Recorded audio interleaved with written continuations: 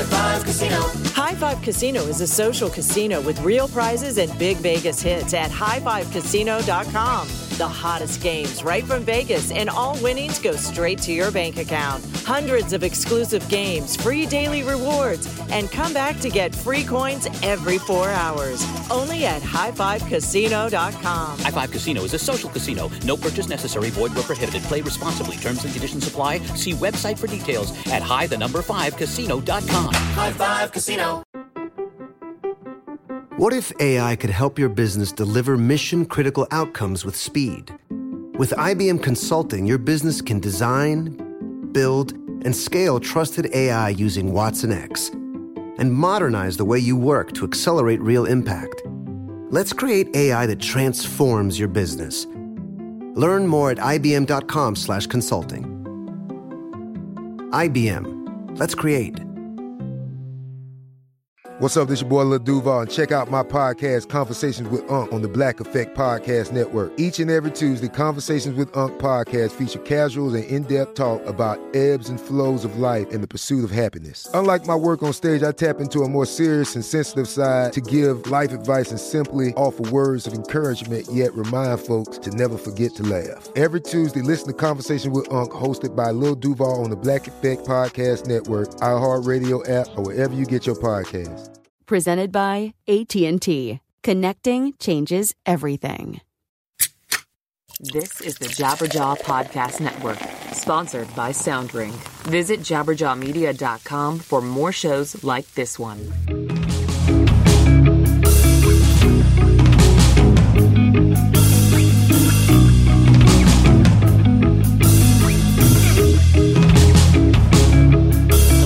And welcome to another episode of 100 Words or Less, the podcast. I'm your host, Ray Harkins, ever present to bring you an insightful, inspiring, interesting, engaging conversation with people who are creating awesome stuff within the independent music/art world.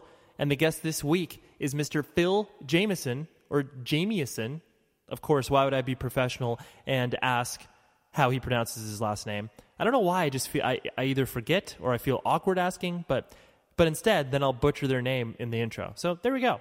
But Phil Jamieson, or Jameson, from Caspian, a band from the Boston area who has existed for quite some time, is quite prolific as well. They've got a lot of records underneath their belt, a lot of EPs, even a live record. And I just remember discovering them and falling in love with them immediately. They definitely fall into the sort of post-rock genre, which we discuss at length in the interview, because, maybe that's not the most accurate portrayal of the band, but a really, really hardworking, and you could tell that the band is kind of reaching sort of a creative renaissance with not only their last couple records, but more people are coming out to their shows, and it's just exciting to feel like a band who has been working for so long, for so hard, is finally receiving that, that recognition that, they understandably aren't craving, but when they get it, it's like, hey, that's great. And that's my conjecture. Maybe they obviously want to be as big as like U2. But anyways, I digress. But I'm very excited to bring this conversation with Phil. But I want to get through some business things and some other items of importance for me to share with you. First of all, there's been a lot of feedback recently on the show from people emailing me, leaving nice reviews on iTunes, and I really, really appreciate that because, I'm putting myself out here in some respects, and, some people beat up on me where they're like, hey, dum-dum, how about you just let the interviewer talk, or how about you don't make these intros, and, I get it. But, ultimately, this is my show, and if you don't like it, that's fine. Please don't listen to it, or maybe just fast forward this, 5 to 8 minute preamble and just listen to the interview. That's fine. If you do that, I obviously don't care, and plus I don't know. Or actually, maybe I do. Maybe I just track all of your phones. Maybe I'm like, Big Brother is watching, but no, I'm not. But anyways, thank you very much for the people who do feel the extra effort to go above and, like I said, write me or leave a nice review. I really do appreciate that. So I'm going to focus on 2 negative things, and then I'll kind of close it out on 2 positive things. But I feel I'd be remiss if I didn't mention the Paris attacks.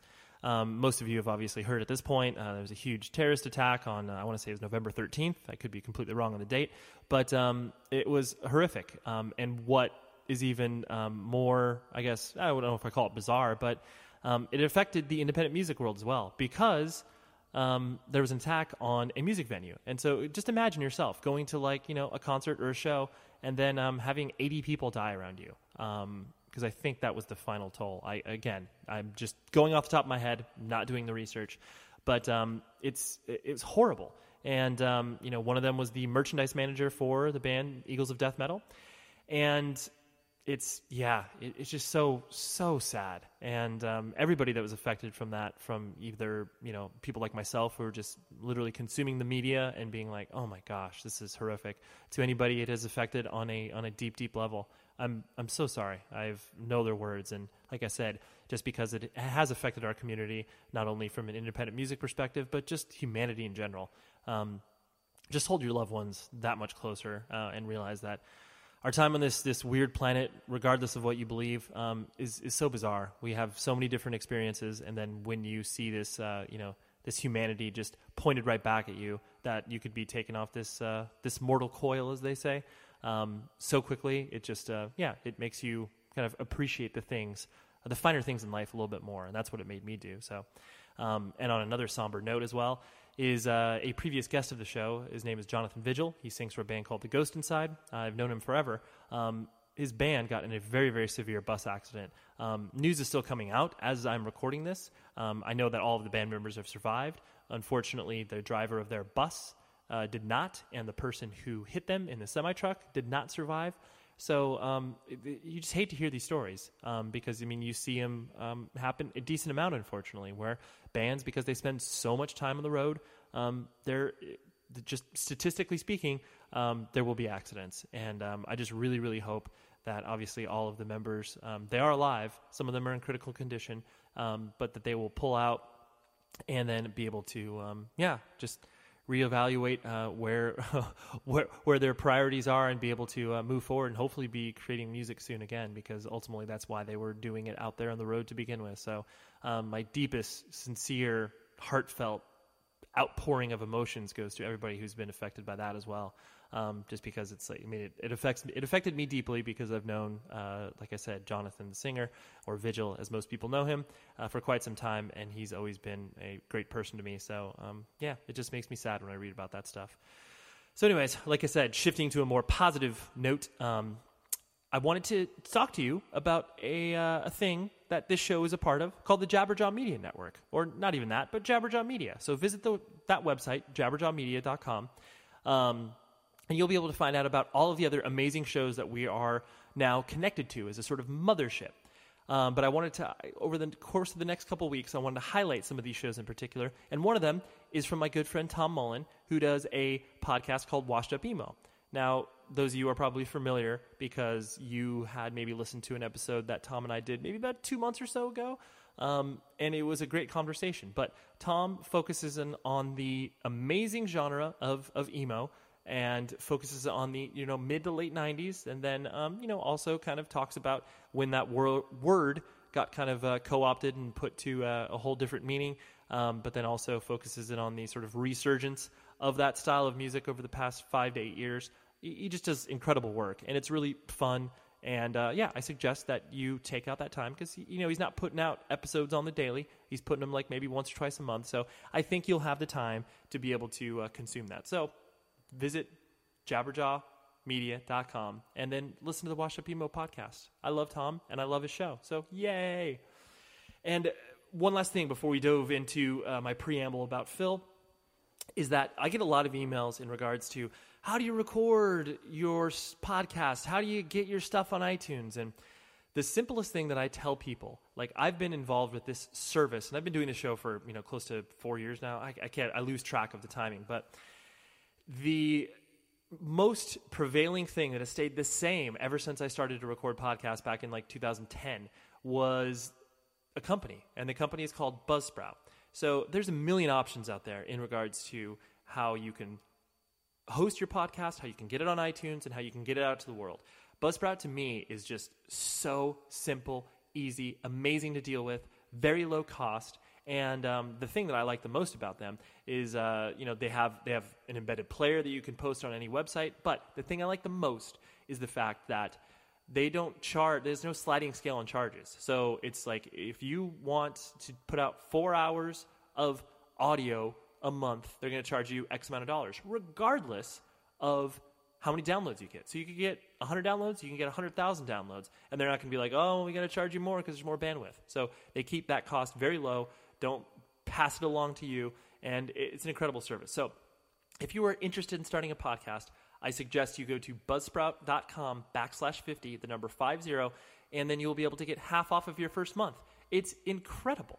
So do that because, like I said, I love the company. I've been with them since day one of my I was going to say podcasting career, whatever that means. But I've been with them since day one, and I love their service. So yes, visit buzzsprout.com/50 and jump on it. It's a great deal. So Phil from Caspian, great conversation. Just loved the dude from like 10 minutes into it. I could tell he was really engaged. He was excited to do the show, and I love to speak with people who love this sort of long-form format.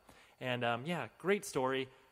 Just check out Caspian. Like, if you like intricate guitar music that creates a very wide palette in which you can either be contemplative, you can either be really engaged, or you can just simply listen to his background noise. Like, it runs the gamut, and that's why I love a band like Caspian, because they're so versatile, and it's awesome. So here's my discussion with Phil. Listen to Caspian, and I'll talk to you after the break.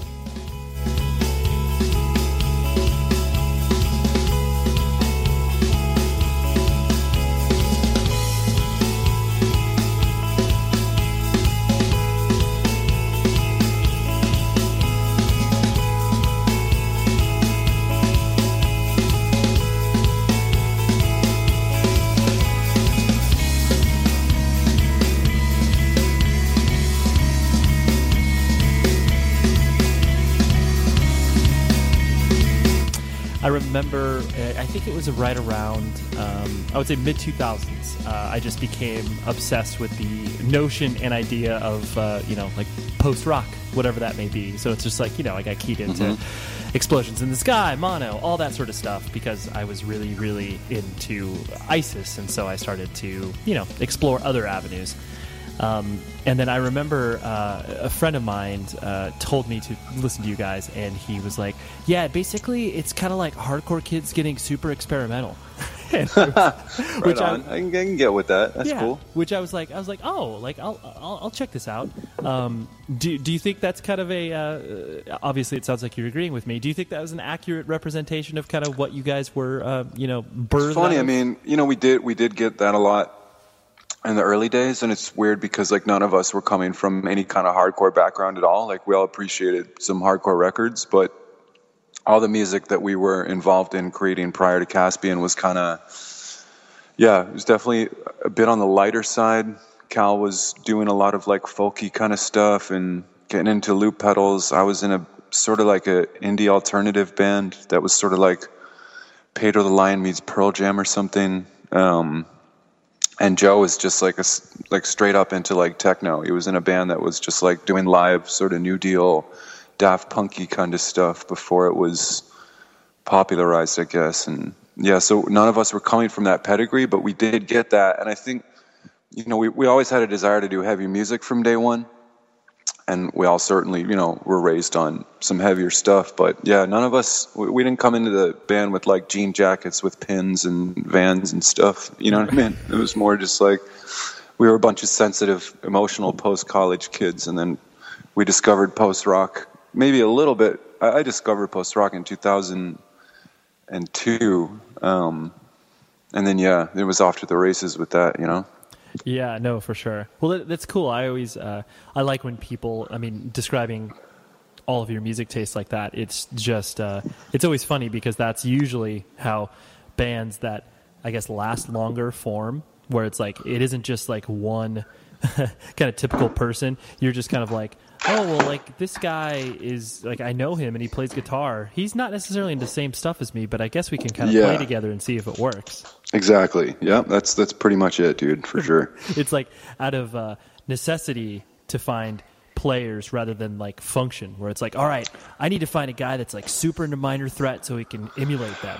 Yeah, it wasn't like a posting on Craigslist or like a, grab a phone number at the practice space from something hanging on the wall kind of thing. There was definitely friendships established, and we were just all kind of birds of a feather. Like the college we went to was a little bit smaller. I think there were maybe 130, 140 people in our sort of small liberal arts school. So everyone kind of knew each other, and you knew who the musicians were, and you knew who, like the sports dudes were, and everyone kind of got along and were friends. And it was really kind of different than high school. It was just a really nice sort of open, friendly, social thing. And we all knew each other from that. That sort of established the connection. And yeah, one thing led to another. Longer story, but yeah. Yeah, no, that's cool. I like you describing that experience because I went to like a small Lutheran high school, and I think my entire high school was like 700 people. So this was like, it was small comparatively speaking to other schools. And the experience that you just spoke about is exactly what I had as well. And I love. Nice, it's like, right? Yeah, it's so great because, even though, like you mentioned, there are people with differing interests, you kind of all, like, you had your corner and you respected it. You didn't have this, like, us versus them mentality. Yeah, I feel like at Gordon, where we went, I mean, the general vibe just kind of felt like everyone kind of got that out of their system in high school. There's a lot of people coming from public schools, myself included. And, my high school was your classic Massachusetts, North Shore, Tri-Town, lots of factions, lots of different like in crowds and out crowds, and there were the geeks, and it's just like a kind of like that, the 80s movie where it's like, oh, that's the nerd, like that's the jock, and they all acted sort of according to the archetypes, you know what I mean? And I just sort of, I didn't really, I've always been kind of, I guess, like a super shy person, and high school was sort of a time in life where I just was very withdrawn. I didn't have a girlfriend. I didn't go to prom. I didn't have like, a massive circle of friends. I kind of just kept to myself and like listened to Led Zeppelin and went camping. That's like all I did in high school, man, like straight up. Sure. I picked up a guitar freshman year of high school after watching like a Led Zeppelin tape, a VHS tape, and I was like, I think I want to do that. And I just sort of withdrew from the outside world and just sort of sat in my basement and set up a mirror and watched myself play the guitar in the mirror every night, pretty vain. And then like, just wasn't really tapped in, I guess, to like the classic American high school ethos, so to speak. It was a little bit, I don't know, there was something that was just kind of unapproachable and a little scary about it to me. I was always afraid of being judged and all that, emo sensitive shit. But like college came around, and like I said, it kind of felt like maybe some of the other folks at that school were coming from the same place. And like I said, we got it out of the system, and everyone was just like, let's just hang out and enjoy this and kick it. And it was really, for me, it was a really wonderful sort of social explosion. It's like, oh, I can date a girl. This is really cool. Like we can kiss. How about that? Totally. It's like, oh, there's other dudes that I can play music with. I don't have to do it just by myself. This is awesome. You know what I mean? And it was funny too, because it's like a small liberal arts Christian school, and that was, I waited until I got to like a religious institution to like drink my first beer and have my first cigarette. You know what I mean? Like totally. It's like kiss my first girl. It was pretty hilarious, but I certainly wasn't alone in that. I think it was a lot of people discovering themselves, how they function socially, and it was very pleasant, man. It was a nice experience, No, it's cool. I think you kind of hit on a key component that I think a lot of people, feel when they, even as an adult, where it's like you're introduced to certain situations where you don't feel the ability to plug in. And I think you kind of skirted around that word, but like, you didn't feel like you could insert yourself into anything in high school that would either make you feel comfortable or make sense. And, I think that's obviously why a lot of people gravitate towards a particular like music scene or whatever. But obviously, since you were, like you said, just I don't mean to paint the picture of you, like you said, playing in front of your mirror. Oh, go for it, yeah, man. Have a day, right? But just that notion of like you couldn't plug in, so you're just like, well, I'll just do this thing on my own. Yeah, exactly. Yeah, for sure. It was a very kind of like isolated experience, and it was was nice. But did you find yourself like, because of that sort of isolation? Like, did you feel very I guess introspective, or like were you to kind of just for sure? But okay. that came natural. I mean, I've always been a super introspective person. I've always kind of been that guy who looks like they have too much on their mind, and maybe it pisses some people off, or maybe some people like think it's fine. That's always just sort of, I don't want to call it a burden, but I mean, from day one, that's kind of always been, I guess, like my general demeanor, and that's always just sort of what's come natural. So yeah, I think pretty much. Got it. And so were you born and raised in the sort of Massachusetts area? Where did you come up? I was born in Denver, and my parents met at Colorado State University. My mom born and raised in the Rockies. My dad was from Florida, and they met up there in Fort Collins and lived there till I was 3. And my father's sister at the time was suffering from cancer, so my parents moved out to Massachusetts for, it was supposed to be kind of temporary, and she held on a little bit longer than they were expecting, and by the time she eventually passed, we had sort of established some roots here, and they decided to just stick it out here. So I was probably like maybe 4.5 when my folks sort of pulled the trigger on Massachusetts and were just like, let's do it. I mean, I would go back to Colorado a couple times every year, see my mom's family, sort of spread my wings a little bit. But I would say that I'm a New Englander through and through at this point, Right. No turning back now. Yeah. And so what was your family structure like? I mean, obviously, like you mentioned, your mother and father. Did you have any brothers and sisters? I had 3 younger sisters. My sister Tally is 18 months younger than I, and then I have a sister Kate and a younger sister JoJo. All of whom are 6 foot tall. I'm 6'7". My father's 6'9". So yeah, it runs in the family for sure. I mean, I've seen you guys play before. I think I can't remember exactly when I saw you guys, but you played 1 year at the Fest, if I'm not mistaken, in Gainesville.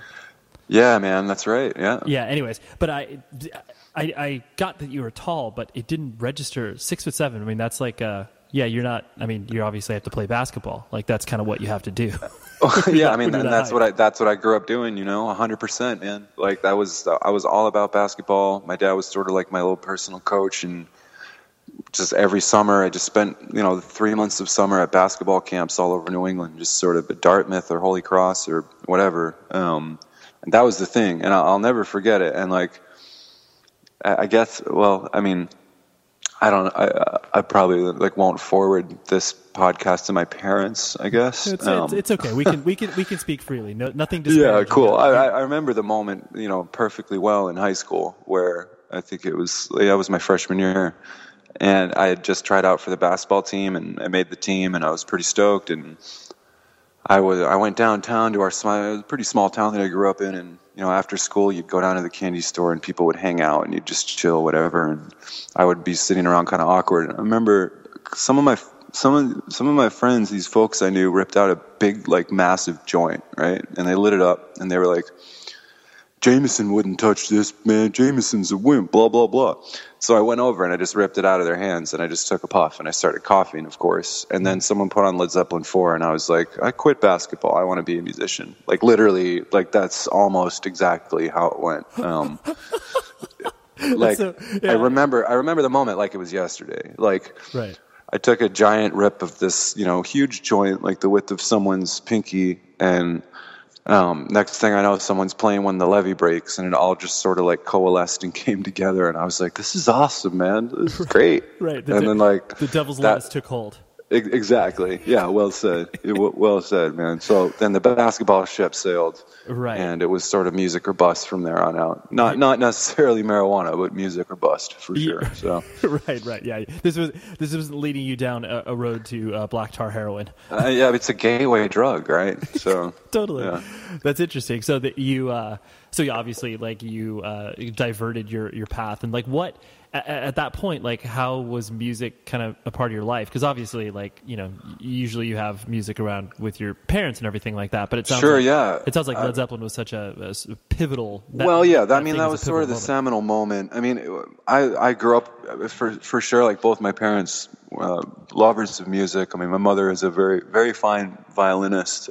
She put the violin down when she had kids for a little while, but she picks it up from time to time. And her mother, my grandma, had perfect pitch, taught music. Like, she was just a musical sensei. And I have recordings of her playing the piano that I still listen to. And my dad, it was the kind of thing where, like, growing up when I was little, on a Saturday night, my dad would put on a record and he'd rep out, like, the video camera, and we'd all do, like, fake, routines to whatever rock record he had kicking around. And I think I was kind of lucky, because I was raised in a religious household that was kind of a little more on the evangelical side of Christianity, where it's like a really, heart, spirit, emotional thing, which usually sort of follows suit with a lot of more dogma and a lot of rules and a lot of, like, you can't do this, you can't listen to rock music, that's of the devil and all this shit. And my parents were, like, actually pretty cool about all that stuff. So there was always music around, and it was always encouraged to sort of be, like, self-expressive, and it wasn't, like, nearly as burdening or I guess strict as a lot of the people. Like, when I went to college, of course, I'd hear horror stories of people who parents made them burn the records, and they had to have, like, a prayer intercession for anyone that was listening to Bob Dylan or whatever, and, like, I lucked out that I didn't get that into the stick, so. Yeah, no, that's really interesting because, I've definitely had people that have come on this show before that are speaking from the point of, there'd have to be the lyric check when music is brought home and all that sort of stuff. But yeah, it's interesting that you're self-described, obviously, the sort of evangelical tip. It's usually, like you said, it's very cloistered and you're sectioned off from the world, but obviously that was your experience, which is pretty, that's a rare experience. Yeah, I'm really thankful. My parents are great people, and they're really intelligent, and they're very, well-considered folks. At the same time, they're also, very emotional, and they've got a beating heart in there that's always on display. So I was lucky to not get strapped with that insular classic,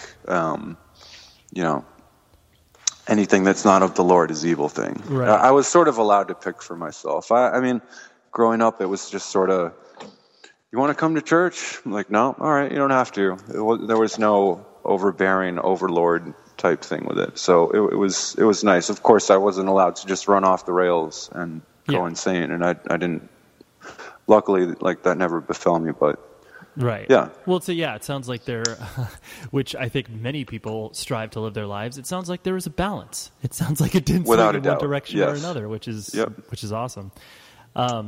And so then obviously, like you said, you have that inflection point freshman year where you kind of go off, where it's just like, oh, music was your thing. It's like, did the notion of, like, playing in a band, was that the identifying purpose, or was it just simply the self-expression you felt as you were, looking at yourself in the mirror and figuring out Led Zeppelin songs?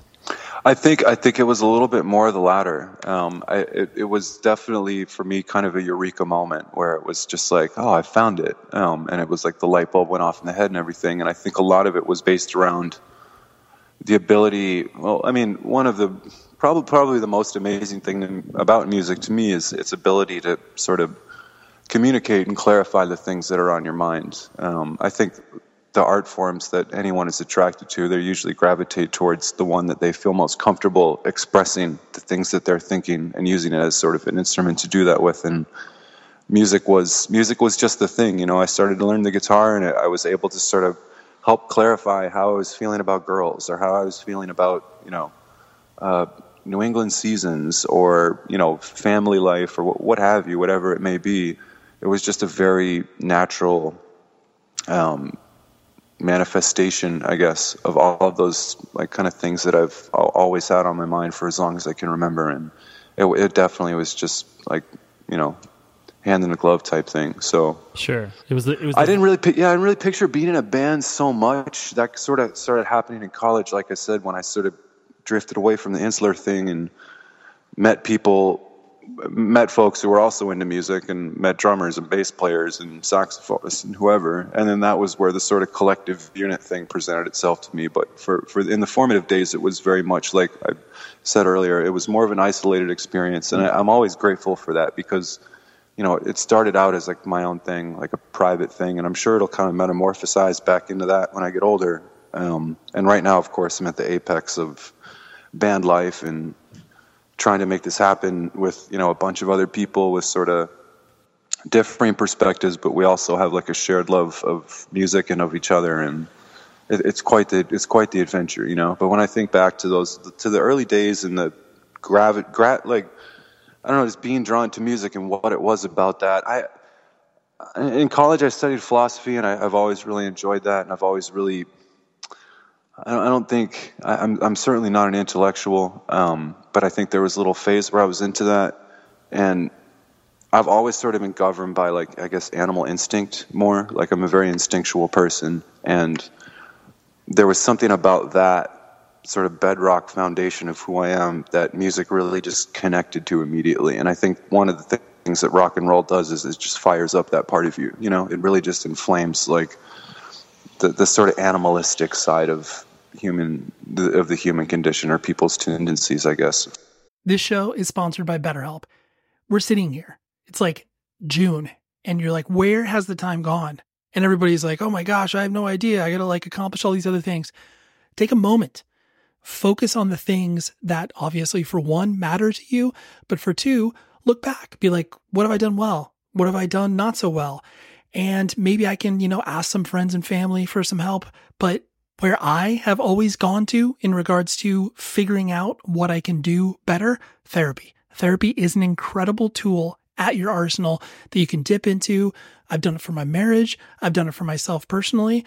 And I'm a huge advocate for what therapy can do for you, because it is a third party that's able to look at what you can do to improve your life and be a person to help you along in your journey. And so I think if you were thinking of starting therapy, give BetterHelp a try. It's entirely online. It's designed to be convenient, flexible, and entirely suited to your schedule. All you do is fill out a brief questionnaire, you get matched with a licensed therapist, and then boom, you're done. It's great. And then if you're not vibing with the therapist, you can switch it at no additional cost. So take a moment, reflect on the things you've done, reflect on the things you want to do, and visit betterhelp.com/Ray today to get 10% off of your first month. That's BetterHelp, HELP.com/Ray. The following is a high five moment from highfivecasino.com. I won! Yahoo! Private, put down your phone. This is the Army. Sarge, High Five Casino is a social casino. It's on your phone. Goes wherever you go. I win free spins, cash, prizes, free daily rewards, over 1,200 games. I won again. Platoon, present cell phone. High Five. High Five. Casino. Casino. Win at highfivecasino.com. High Five Casino is a social casino. No purchase necessary. Void where prohibited. Play responsibly. Conditions apply. See website for details. High Five Casino. This Father's Day, shop at the Home Depot to find the perfect gift to help Dad be everything he can be. Because your dad is more than just a dad. He's groundskeeper of the yard, the perfecter of the patio, and the cleaner of the clippings. He's the weed-fighting, hedge-trimming, leaf-blowing lord of the lawn. He sees the job, and he gets it done. Because your dad is a doer. So show him you appreciate everything he does with the tools he needs to power up his landscaping game. This Father's Day, give him the convenience and gas-like power of innovative and durable Milwaukee cordless outdoor tools from the Home Depot. Plus, get up to $150 off select Milwaukee tools.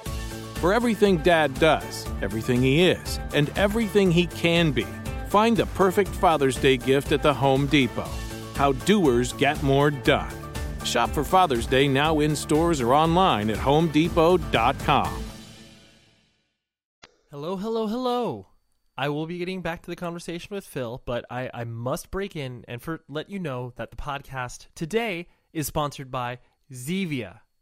Now you're like, what is Zevia? Like I think I've heard of it. Maybe I've seen the name about, but I'm letting you in on some amazing stuff here. So Zevia is a 0-calorie, naturally sweetened soda. There's 15 different flavors to choose from. My personal favorite is black cherry. Just dive into that one first and you'll be like, oh, Ray, this is the elixir of the gods. Thank you so much for putting this past my lips. And you're welcome. So visit Zevia.com/flavors and you can see the, like I said, 15 of these things. Like you'll be able to drink whatever you want to taste like, maybe something like that.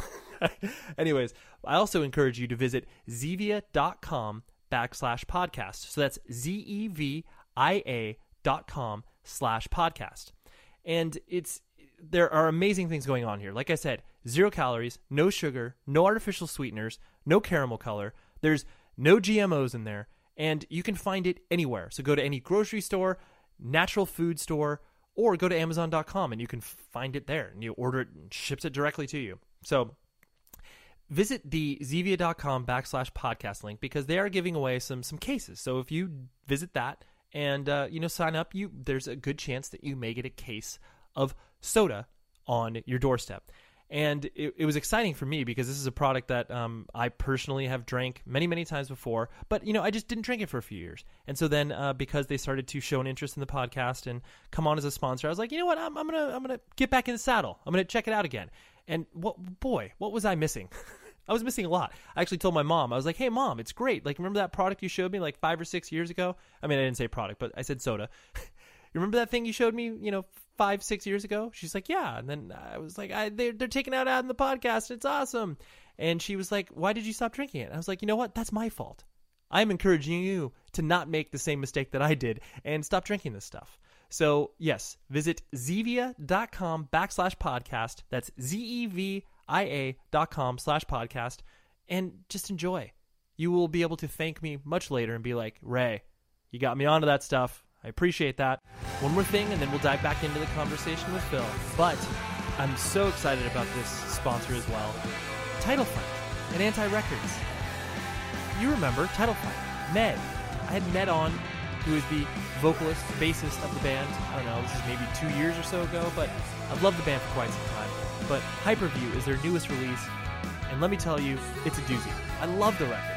It's if you like stuff that not only sounds good, but is guitar-based, you will like it. So it's like, if you're into punk, you'll like it. If you're into like shoegaze, you'll like it. I promise that there is something for everybody in this record, which sounds crazy, but it's absolutely true. My personal 2 favorite songs are Chlorine and Rose of Sharon. Those are what I got going on. Other people freaked out about the record, like Stereo Gum loved it, and they've been touring relentlessly over the past year. They've been touring with their friends' bands, which I just love everything that this band does because it's very deliberate. Like I said, they tour with their friends' bands. They're not like, oh, like we got to tour with, this band because they're going to get us more fans. They just do what they want. They're on their own program, and I love it. So please check out Hyperview on any streaming service or iTunes, and because their touring schedule is kind of calming down now because obviously they got to go back in the studio, get another record going. I'm sure their creative juices are at an all-time high, or maybe they just need a little break. But regardless, you can get Hyperview now on iTunes or any of your streaming preference platforms. So please do that. And thank you very much, Title Fight, and thank you very much, Anti-Records. I think a lot of the people that are creating music when they are in that sort of, really volatile time of obviously high school where you're developing your own identity, you hardly know who you are, but at the same time, you're also projecting this version of yourself out to a lot of people. But where you and obviously the other members formed Caspian was obviously at a place where you guys were, a little more mature, for lack of a better term. Like you had some life experience behind you. And so I think because of that to me, that speaks of why, because I mean, in almost every interview, and honestly, I'm typically when I'm doing research for these interviews is usually, I'm able to find 10 or so interviews. Like you do everything. There are so many interviews that you do that kind of blows my mind because we're trying to sort of parse it out a little bit more for this record. I mean, I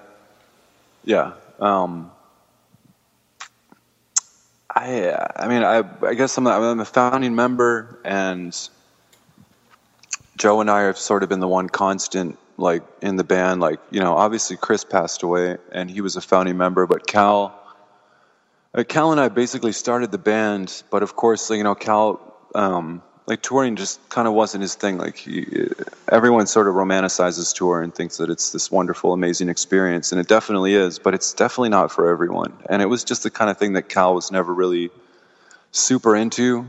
So when he dipped out of touring, then we got Aaron, and it's been like a really amazing rotating cast of characters. But I think, from day one, Joe and I have sort of we've played every show together. We've written every song together. Like we've been there from day one. And Joe just, quite frankly, doesn't really dig doing interviews. It's just not his style.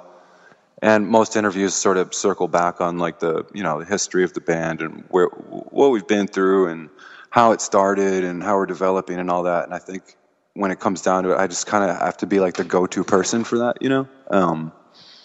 So yeah. I guess I think that's why. And I'm also just the tallest, and I stand in the middle of the stage. So right, by default. Yeah, by fact.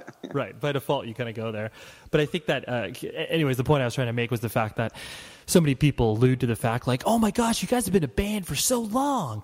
But I think the age in which you formed, not so much in like the year, but just like the fact that you guys were a little bit older, gives you, like you said, a more solid foundation to kind of continue and not be this, really volatile thing that most high school bands are, Right. Yeah. It wasn't like we weren't in like the tempestuous sort of mode of our life. It was definitely, we had all been in bands, and it was definitely the moment in which it was like, okay, like, are we going to keep doing music here as individuals? Is this going to be like what we're going to commit ourselves to? Or are we going to kind of pivot into adulthood, and, try to get homes and have kids and get married and all that stuff? And the way the first 2 or 3 years of the band went, it was just sort of patently obvious, all of us involved, that like this is something that we really wanted to chase down. So yeah, it was definitely at that moment where it was, I don't want to over dramatize it, but it was that crossroads sort of thing where it was like, all right, like what do I really want to do with my life here? It's time to start sort of figuring that out. And like you said, I think we've certainly grown up a lot in the last 11 years, in a multitude of ways.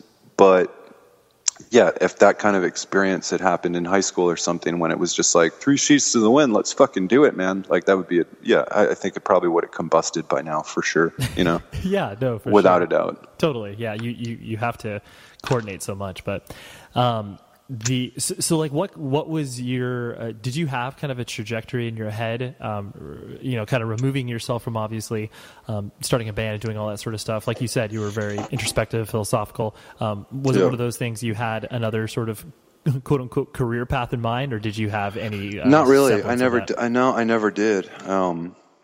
In the back of my mind, I always wanted to kind of be a history teacher for high school. And it's not like I kept entertaining that or stoking the fire even when the embers went low for it. I mean, it was always in my mind around that time, but I never had like a chosen career path. I mean, my father's he's a really brilliant, like entrepreneur, CEO, kind of like business, he's really good at, like, he had a couple businesses, and I felt like maybe if I just sort of gave myself over to that, I could maybe accomplish that, and do that, just because it's how I was weaned and how I was raised, and that's sort of where I'm coming from. But there was never anything that really got me excited, that I can point to in that sort of realm of the world.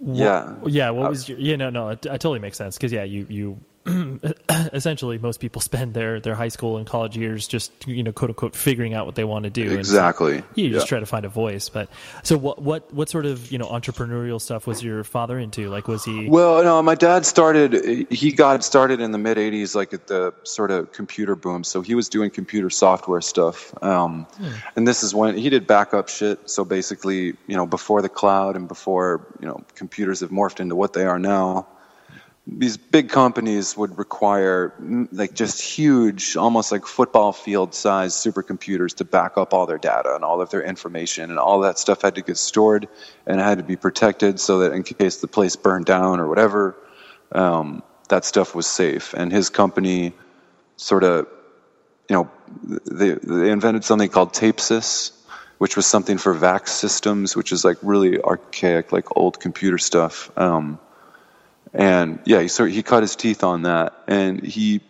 was the president of this company called Software Partners for maybe 25 years. Had its ups and downs. Eventually he sold it off at the end and was going to retire. And my dad's the kind of guy that, you know, when he's reading the newspaper, he's got his glasses down low, or he's reading the, you know, I don't know, the like Life magazine or Time or whatever. If he sees a grammatical error, he sort of like cancels his subscription immediately and like pipes up and gets really like, you know, pissed off and bent out of shape about like poor grammar. That's always been one of his little quirks. And one day we were like, you should do something with this. He's like, well, I think I'm just going to retire here. And he went out and started a company called proofreadnow.com, which is kind of a cool company. And it's weird talking about this because I feel like I'm being a salesman for it. And I also like, you see the value in it. I do. And like, I also like my day job, I guess, for like 13 years, has been working for that company. So my dad is, like I said, he's supportive of what we're doing. He was one of those classic people that when I showed him Caspian, he just was like, where's the singer? You know, like, this isn't going to get on the radio. Like, are you on drugs? What's going on here? Like, This is some really weird shit. Because he's coming from the school of the Beatles and, you know, sort of classic rock. And now, of course, like, he came to every show to support and check it out. And it's, you know, I mean, it's hilarious. Like, in 2005, he just had no idea what we were doing. He knew that I was serious about it, and this wasn't just like a sex, drugs, rock and roll thing. Like, I wanted to do this seriously, and I wanted to approach it with the same kind of valor and, you know, acumen, I guess, that someone would bring to a business. He would come to the shows, and now, you know, I mean, he went to our show at the Sinclair on Friday night, and of course just gives me like these massive metaphors of like, the last song started as this small seed, and then it grew into a tree, and then it was a person. And it's like, it's been really amazing to watch him come around and understand this stuff. Yeah. Especially like in the midst of him throwing me work. So I do sort of like administrative stuff for that company, and it's a really cool business model. And this is not sales pitch time, but it's the kind of thing where it's like, you go to the website, you have any kind of document, you upload it to the server, it gets sent out, like 500 emails get sent out to 500 different proofreaders. The first 2 people to get the email and look at the document, proofread it from their house, they send it back, you get the job back in an hour. And it's proofread by, you know, professionals who have been tested and all this stuff. And it's really smart because, I mean, my dad, he just moved up to a farm with my mom and my sister and her kids. And he can run the whole thing from his cell phone pretty much. So it's amazing. It's really, dude, it's actually pretty amazing. Yeah, it's like... Yeah, well, no, I could see, I mean, honestly, I can hear removing the sort of, you know, whatever, self-awareness, doubt inside your head that you're talking about this. It's great because obviously people can, you know, there's a service being provided. It's obviously valuable. It comes from a very genuine place. Like you said, your dad is making these very sweeping changes in his life based on the grammatical errors of magazines and whatever. So it's he's passionate about it. He's as passionate about proofreading documents as I am, you know, writing a song or something. You know, like, yeah. Well, I think it's you hit on something interesting there that I wanted to pull on as well, where because usually, you know, parents and them grappling with the idea of their sons and daughters playing in bands that they don't understand. It's like that is, you know, a tale as old as time. But it's funny because, you know, usually it's on kind of the opposite side of where you were coming from, where, you know, your kid starts a, you know, punk or hardcore or whatever, something that's very abrasive and very loud, a little more subversive, and totally, yeah. But or just more aggressive, and so they, you know, parents will immediately look at that and be like, oh, why is my son or daughter yelling in a thing? Like, this is weird. But then you are coming at it from like, it's this very, you know, nuanced and subtle thing that obviously builds on it, and like clearly. Even you probably your most basic listener, the complaint that they could have towards a band like yours is like, oh, it just puts me to sleep. But they're not going to right, which we take as the highest compliment possible. But yeah, Yeah. Totally. But it's just funny that your father had to, or both your parents, I'm imagining, had to reckon with the idea of just like, yeah, what? I don't even know. Like, yeah, there's no vocals. Like, there's just weird stuff going on. I don't even know where to put this in my head. Yeah, exactly. You can't compartmentalize it. You don't know how to approach it. It's just this sort of like obtuse thing that you're like, what is going on here? You know? And to, like I said, if, and this has sort of been one of the inspirations, is like if someone like my father can come around and get this, and like it actually has, now it's at the point where it has deep emotional impact, and within his you know, his soul, then it's like, well, man, I mean, if he can come around to this, then anyone can come around to this. So I got to keep doing this, because there's more people out there who would approach this with sort of like the same guarded, like, this doesn't make any sense to me. So, I mean, I guess I'm viewing him a bit as a specimen in that regard, which I don't want to do, but, you know it applies for sure. And It's been really beautiful to see, you know, and it's really encouraging. And anytime I meet someone that doesn't quite get it, like, I don't write them off immediately. Like, there's hope for them. You know? No, totally. Yeah, you're just like, this isn't some complete lost cause. The following is a high five moment from highfivecasino.com. I won! Yahoo! Private, put down your phone. This is the Army. Sarge, High Five Casino is a social casino. It's on your phone, goes wherever you go. I win free spins, cash, prizes, free daily rewards, over 1,200 games. I won again. Platoon, present cell phone. High Five. High Five. Casino. Win at highfivecasino.com. High Five Casino is a social casino. No purchase necessary. Void where prohibited. Play responsibly. Conditions apply. See website for details. High Five Casino. This Father's Day, shop at the Home Depot to find the perfect gift to help Dad be everything he can be. Because your dad is more than just a dad. He's groundskeeper of the yard, the perfecter of the patio, and the cleaner of the clippings. He's the weed-fighting, hedge-trimming, leaf-blowing lord of the lawn. He sees the job, and he gets it done.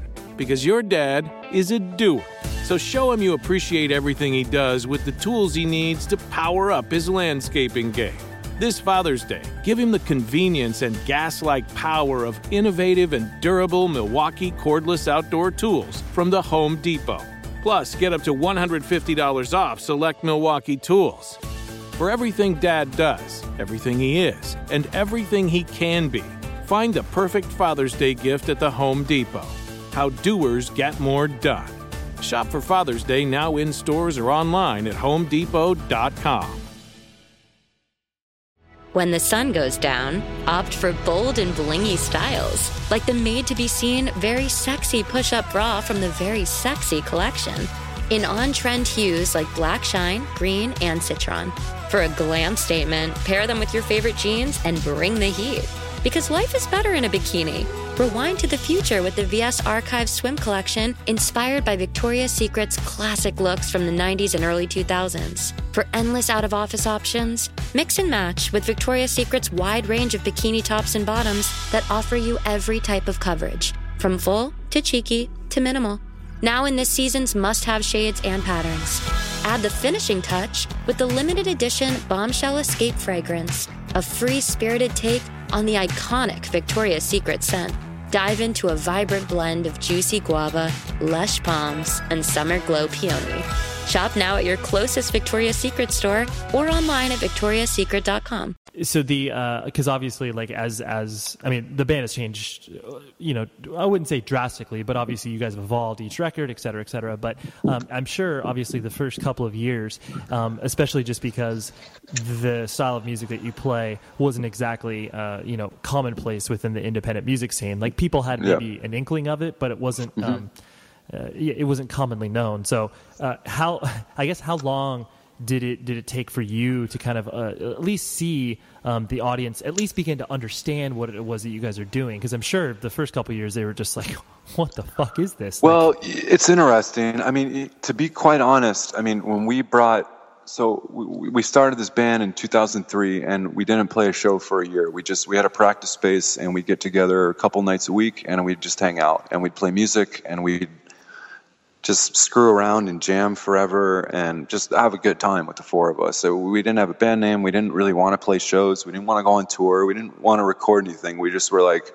just so enamored with this way of communicating, like music. You know, it was just, it felt so natural, all of us, and we were just completely thrilled. So when we did play our first show in this neck of the woods, it was August 2004. We all had that post-college social friend scene, so everyone brought their friends together, and we packed out our local bar, and we played this kind of strange, instrumental, dramatic music, and it clicked with all of these disparate groups of people that we were friends with that came out to that show.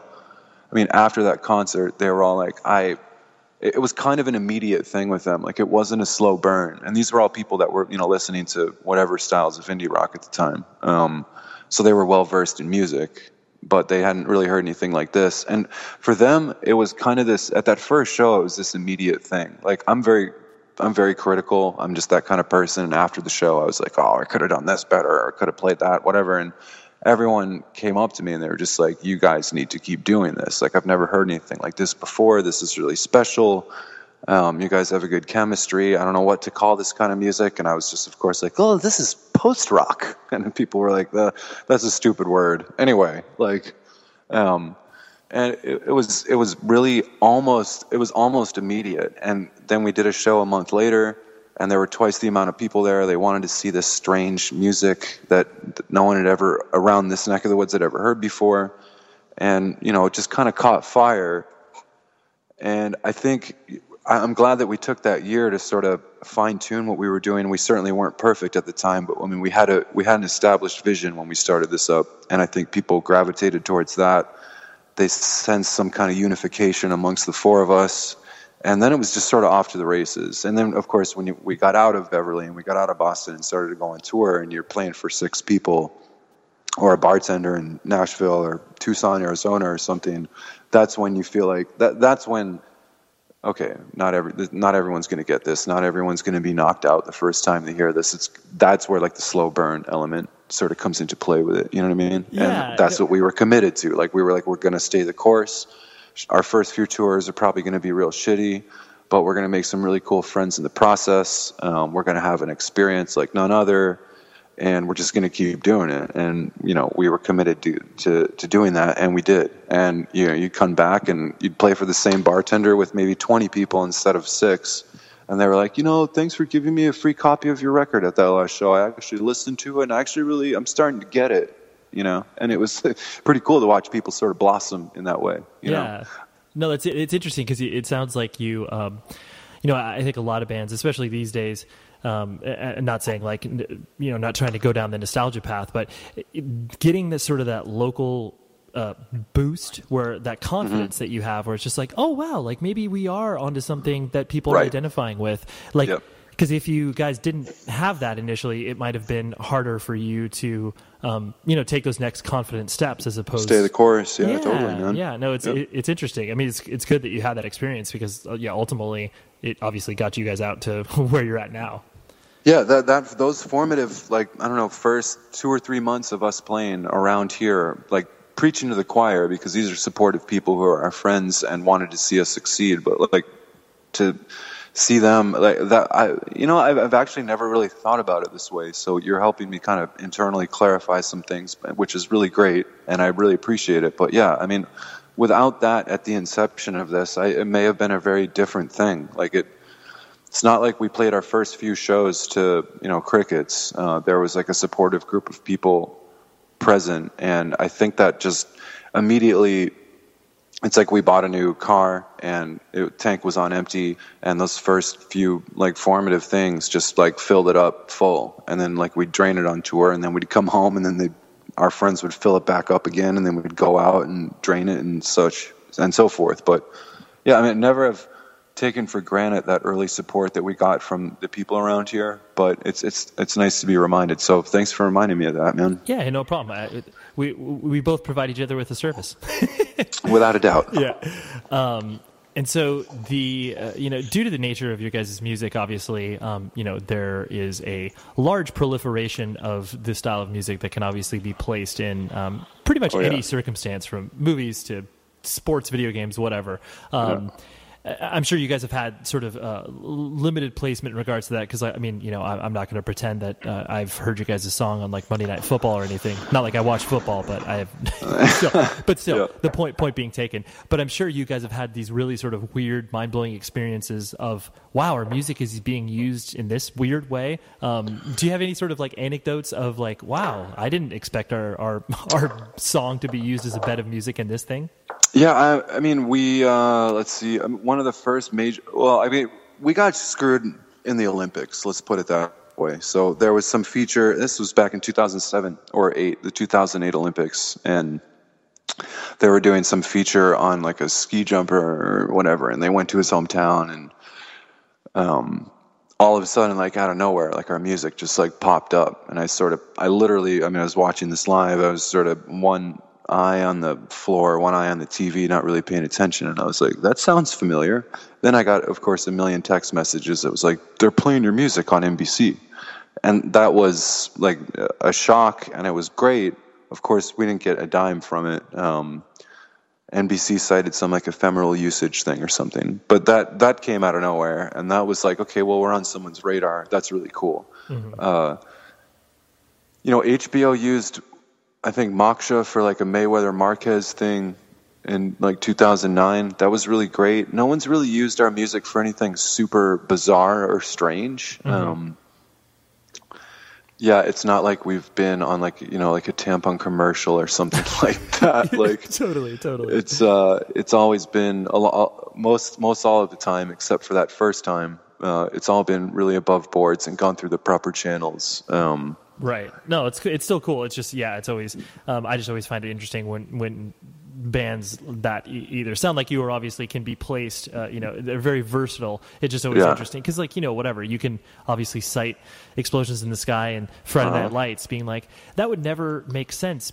Like a, rapid action football movie and like, instrumental music, like what? But so, I just always find it worked so well because of the indigenous element of that. It's true. Like the Texas thing and like the sort of the way that film was done. I mean, like on paper, it would just sort of be like, I'm not really seeing this, but that was one of those magical, it all came together perfectly type scenarios, which is very rare. But I think that you can attribute, the majority of their success to that sort of not a happy accident, because obviously it wasn't an accident, but for sure. No, definitely.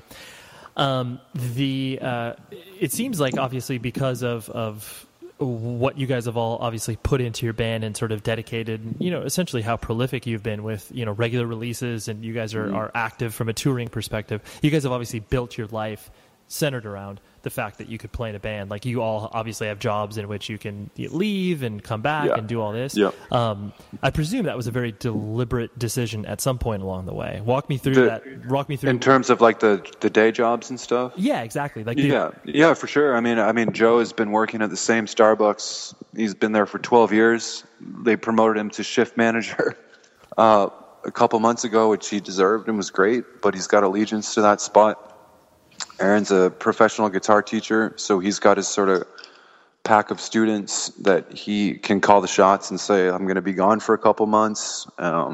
Here's a guy you might like, and I'll be back this day.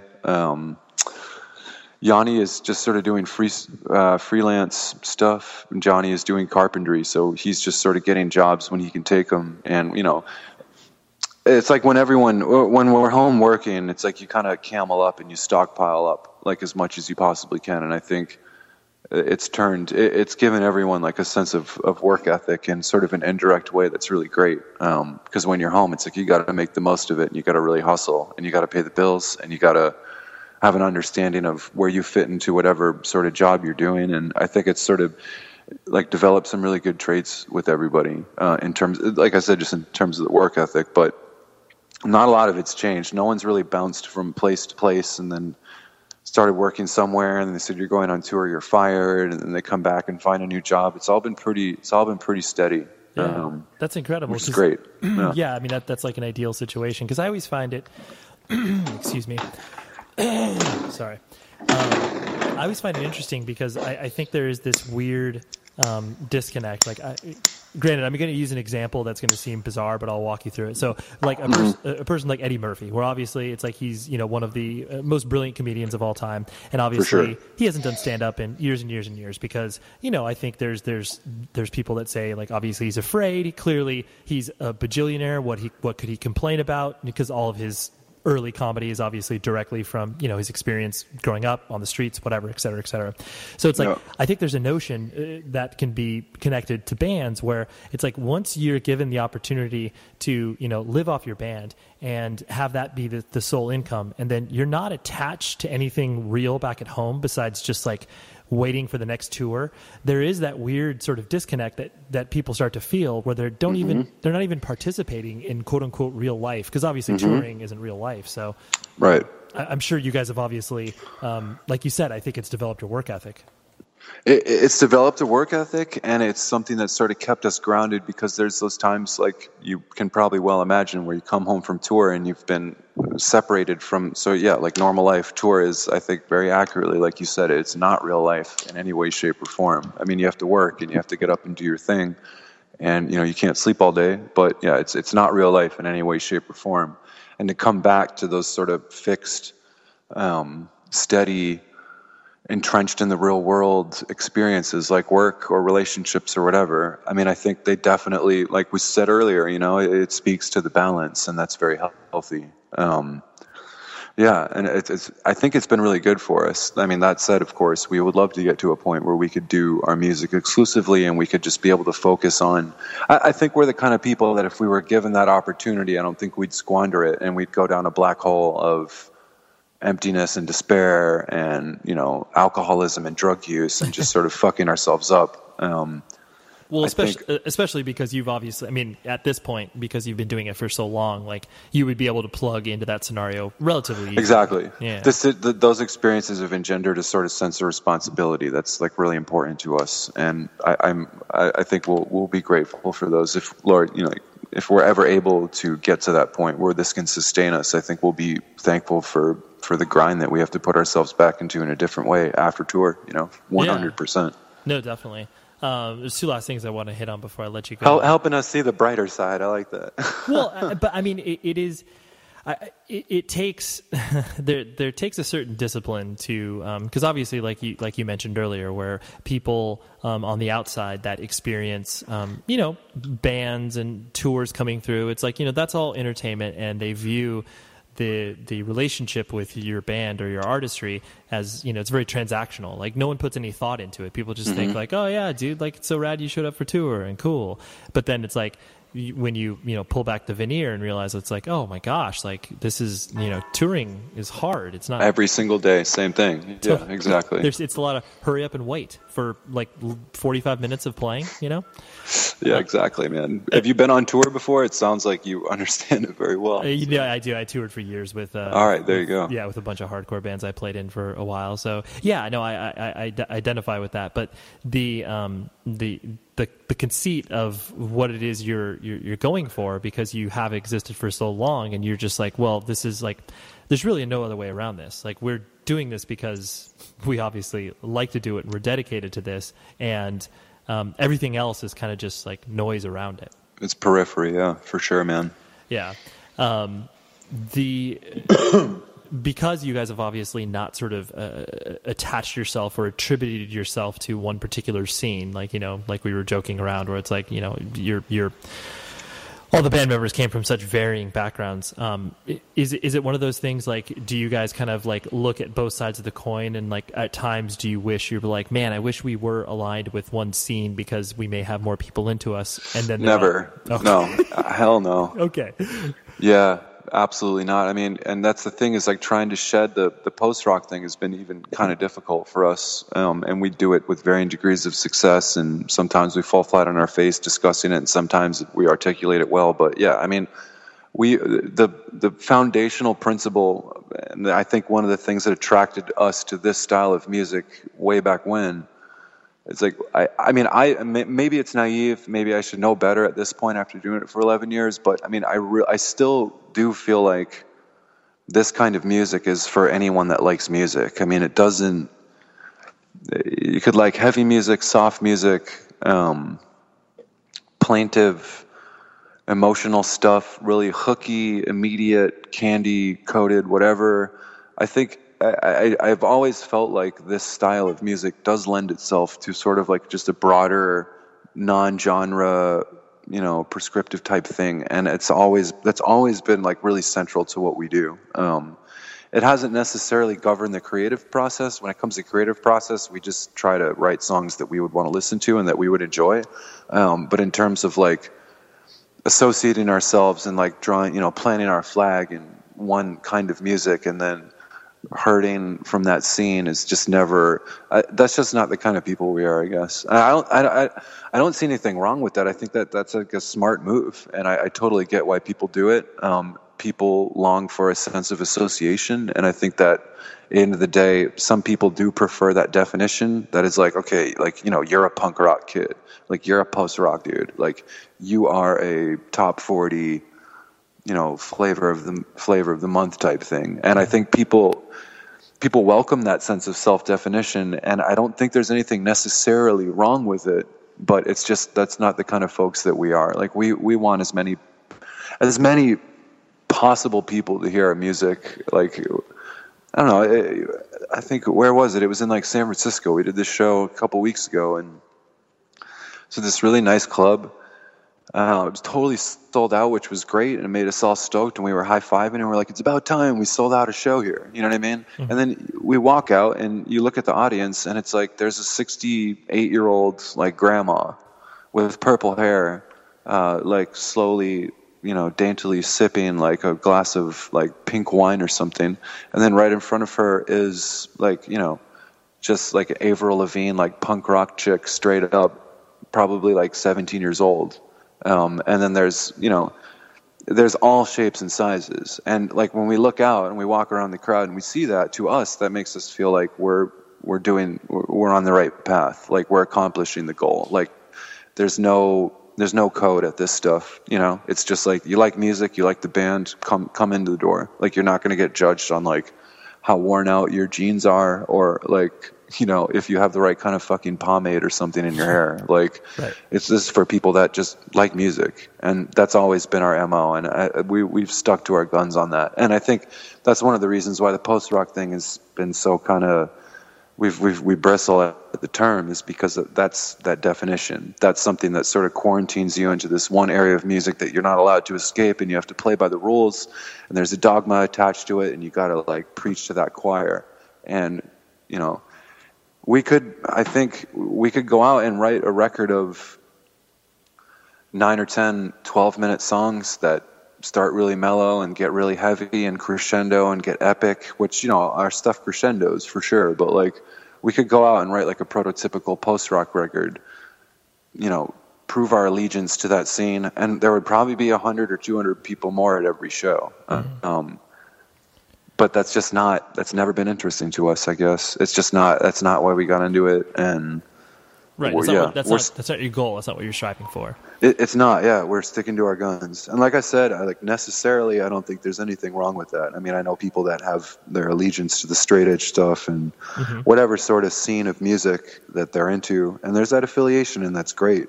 It's just not us, Yeah, no, for sure. The last thing I want to hit on was because usually I hate to bring up things that obviously every other person brings up in interviews, but I noticed that it's like almost everybody is just so confounded by the fact that it's like, why are you instrumental? Like, did you accidentally choose that? Like, it's one of those things that I just like, I mean, honestly, it's like, here we are in 2015, like, and people are still kind of like asking you that question. Like, did you guys mean to not have a singer?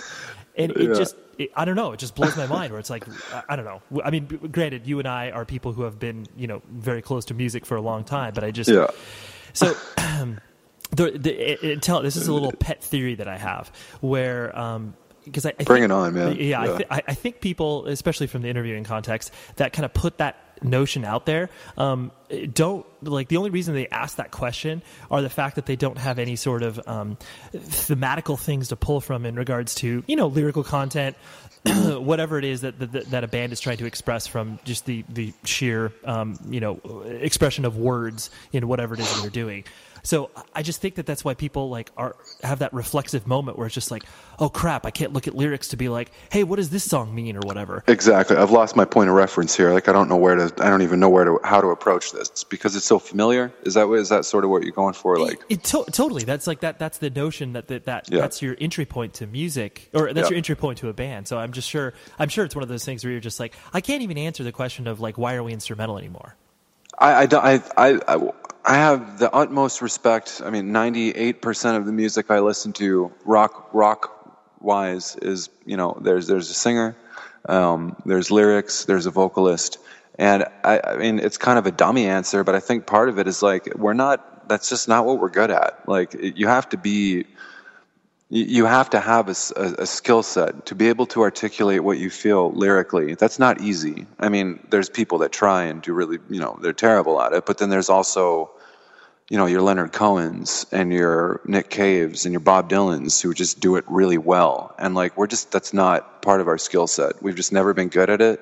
And I think, acknowledging that and just saying like that's just not our thing has been like this nice little easy out, because then we don't have to play ball by that stuff, like we can just do whatever we want. It's like, okay, like that's just not what we're good at. So, and I guess thankfully, by the laws of fucking post rock, like we don't have to do that. Wonderful. So it's not this like, vocals are evil and lyrics suck. It's like if you're going to do it, they have to be pretty good. And like I was in a band before Caspian. It's called Holly Sawyer Rifle Company. We never really got out of Boston. We didn't really try. The singer in that band was a good friend of mine, and he was a really great lyricist. Like, he just wrote these unfucking believable lyrics. I don't know where they came from. He had that skill. He had that ability. Mm-hmm. And when we were starting this band, it was like, none of us really have that ability. So let's not try to pretend that we do by incorporating lyrics just because you're supposed to, and that kind of fits into the, we're comfortable expressing ourselves instrumentally. We've always felt from day one, like I was saying earlier, we have things on our minds. We want to get them across. That's the purpose of art, and we're accomplishing that with these songs. And I'm able to express how I feel about a litany of things with this kind of music that doesn't involve vocals. So, I mean, it's kind of like a, side of the same coin thing, but like, yeah, that's never been like what we're good at. And I think we're really comfortable expressing ourselves this way. And it just feels right. It feels natural, Yeah, no, for sure. It's actually something that I've been kind of coming to grips with myself over the past couple of years in regards to like live music. I'll use a very recent example. Like this past weekend, I saw Sufjan Stevens play. Oh wow! And he I've enjoyed his music for a long time, but I'm at this weird spot where it's like artists of a certain ilk that are whatever, it can be broadly classified as like indie rock. They're not. When I say they, like the collective they, they don't need to be engaging in the sense of like, because I self-identify as a punk and hardcore kid, and like shows to me are obviously a visceral experience. It's like whatever, mosh pit, circle pit, sing-alongs, and so here's me obviously having to reckon with the idea of watching a band like literally get up there in front of me and perform without any artifice. Like they don't have to toss their guitars around or do anything like that. So it's like I realized that it's like, okay, I can't watch a band of that nature that's again, I'll kind of get another example where it's like I watched that band Wild Nothing. It was about maybe a year and a half ago. They played the Glass House in Pomona, which I know is a venue you're familiar with. Definitely. And, they just got up there and just played. Like there was there's nothing. No pomp. Totally. And honestly, it was like watching paint dry. I was like, if I wanted to listen to the record, I would listen to the record. And I wanted a little something more out of that. But anyways, going back to Sufjan, where it's like he beautiful production, like, cool, like great lights, like everything added to this overall vibe and experience. And I think that that's essentially what you are obviously just hitting on right there, where it's like when people come to see Caspian, you want to, leave people with this emotional resonance that isn't just like simply watching people get up there and play. Because I mean, you guys, to be clear, like you guys are actually pretty active, and I feel like are engaging live. It's not just like you're getting up there and going through the motions or whatever. Right. Totally. Yeah. I mean, that's always, once again, that we just sort of, that's how we perform our music. I mean, all our bands prior, even if it's Cal's chill folk stuff or whatever, like we're all kind of freaking out on stage. We have this kinetic energy, and we brought that to Caspian, and it's staying with Caspian. Like that's just how we move, and that's what we do.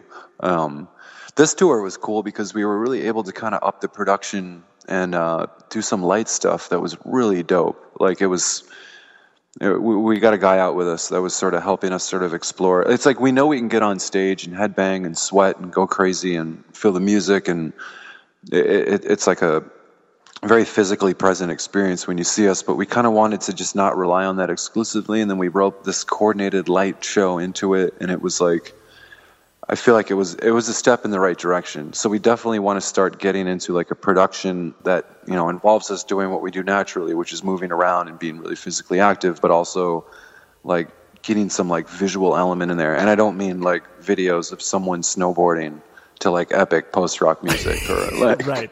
You know what I mean? Or like real trippy psychedelic stuff. But like, yeah, for sure. I mean, it's someone like Sufjan Stevens, like they're telling a story. You know, we're all trying to tell stories here with our music, but I mean, lyrically, vocally, I think just his presence, his demeanor, just what he's communicating lyrically speaks for itself. And he doesn't need to do a whole lot, you know. Like he's got that amazing. I saw him at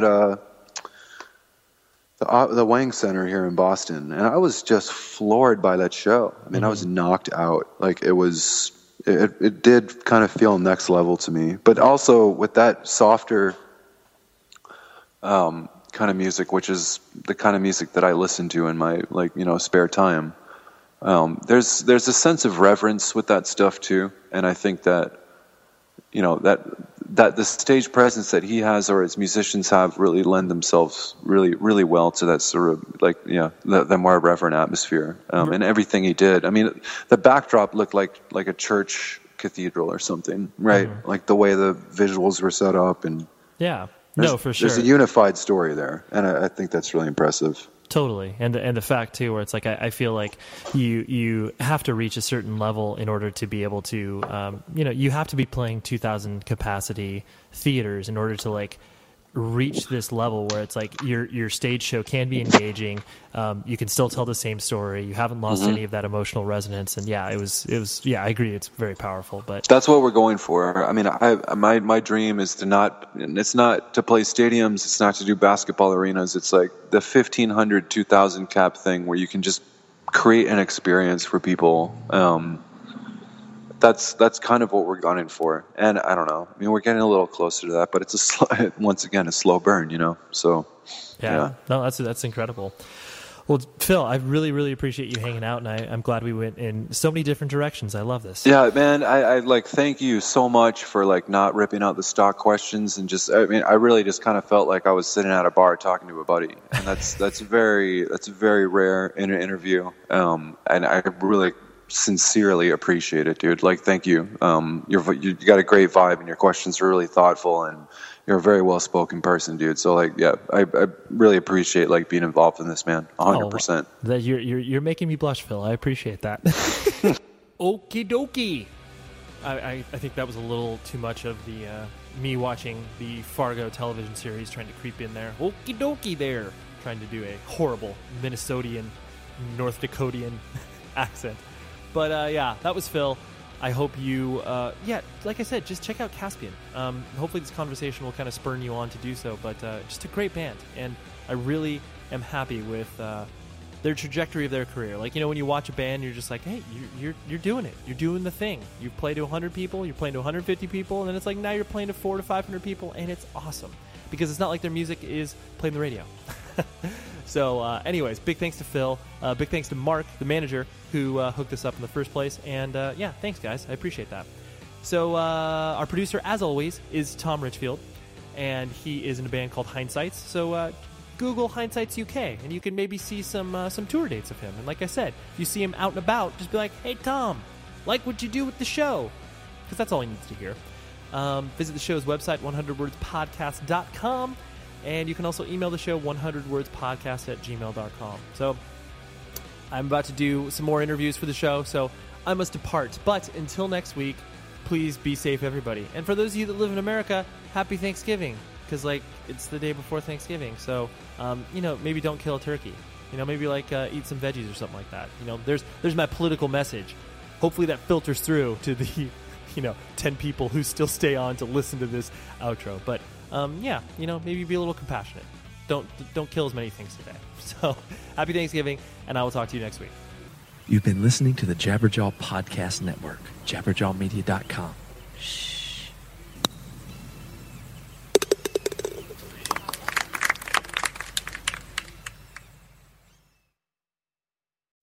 The show is sponsored by BetterHelp. Trust me in saying that no matter who you are, mental health challenges can affect you, and how you manage them can make all of the difference. That's why everyone should have access to mental health support that meets them where they are and helps them get through. BetterHelp provides online therapy on your schedule. It's flexible, simple to use, and more affordable than in-person therapy. Connect with a licensed therapist selected just for you. Learn more at betterhelp.com. That's betterhelp.com. High Five Casino. High Five Casino is a social casino with real prizes and big Vegas hits at highfivecasino.com.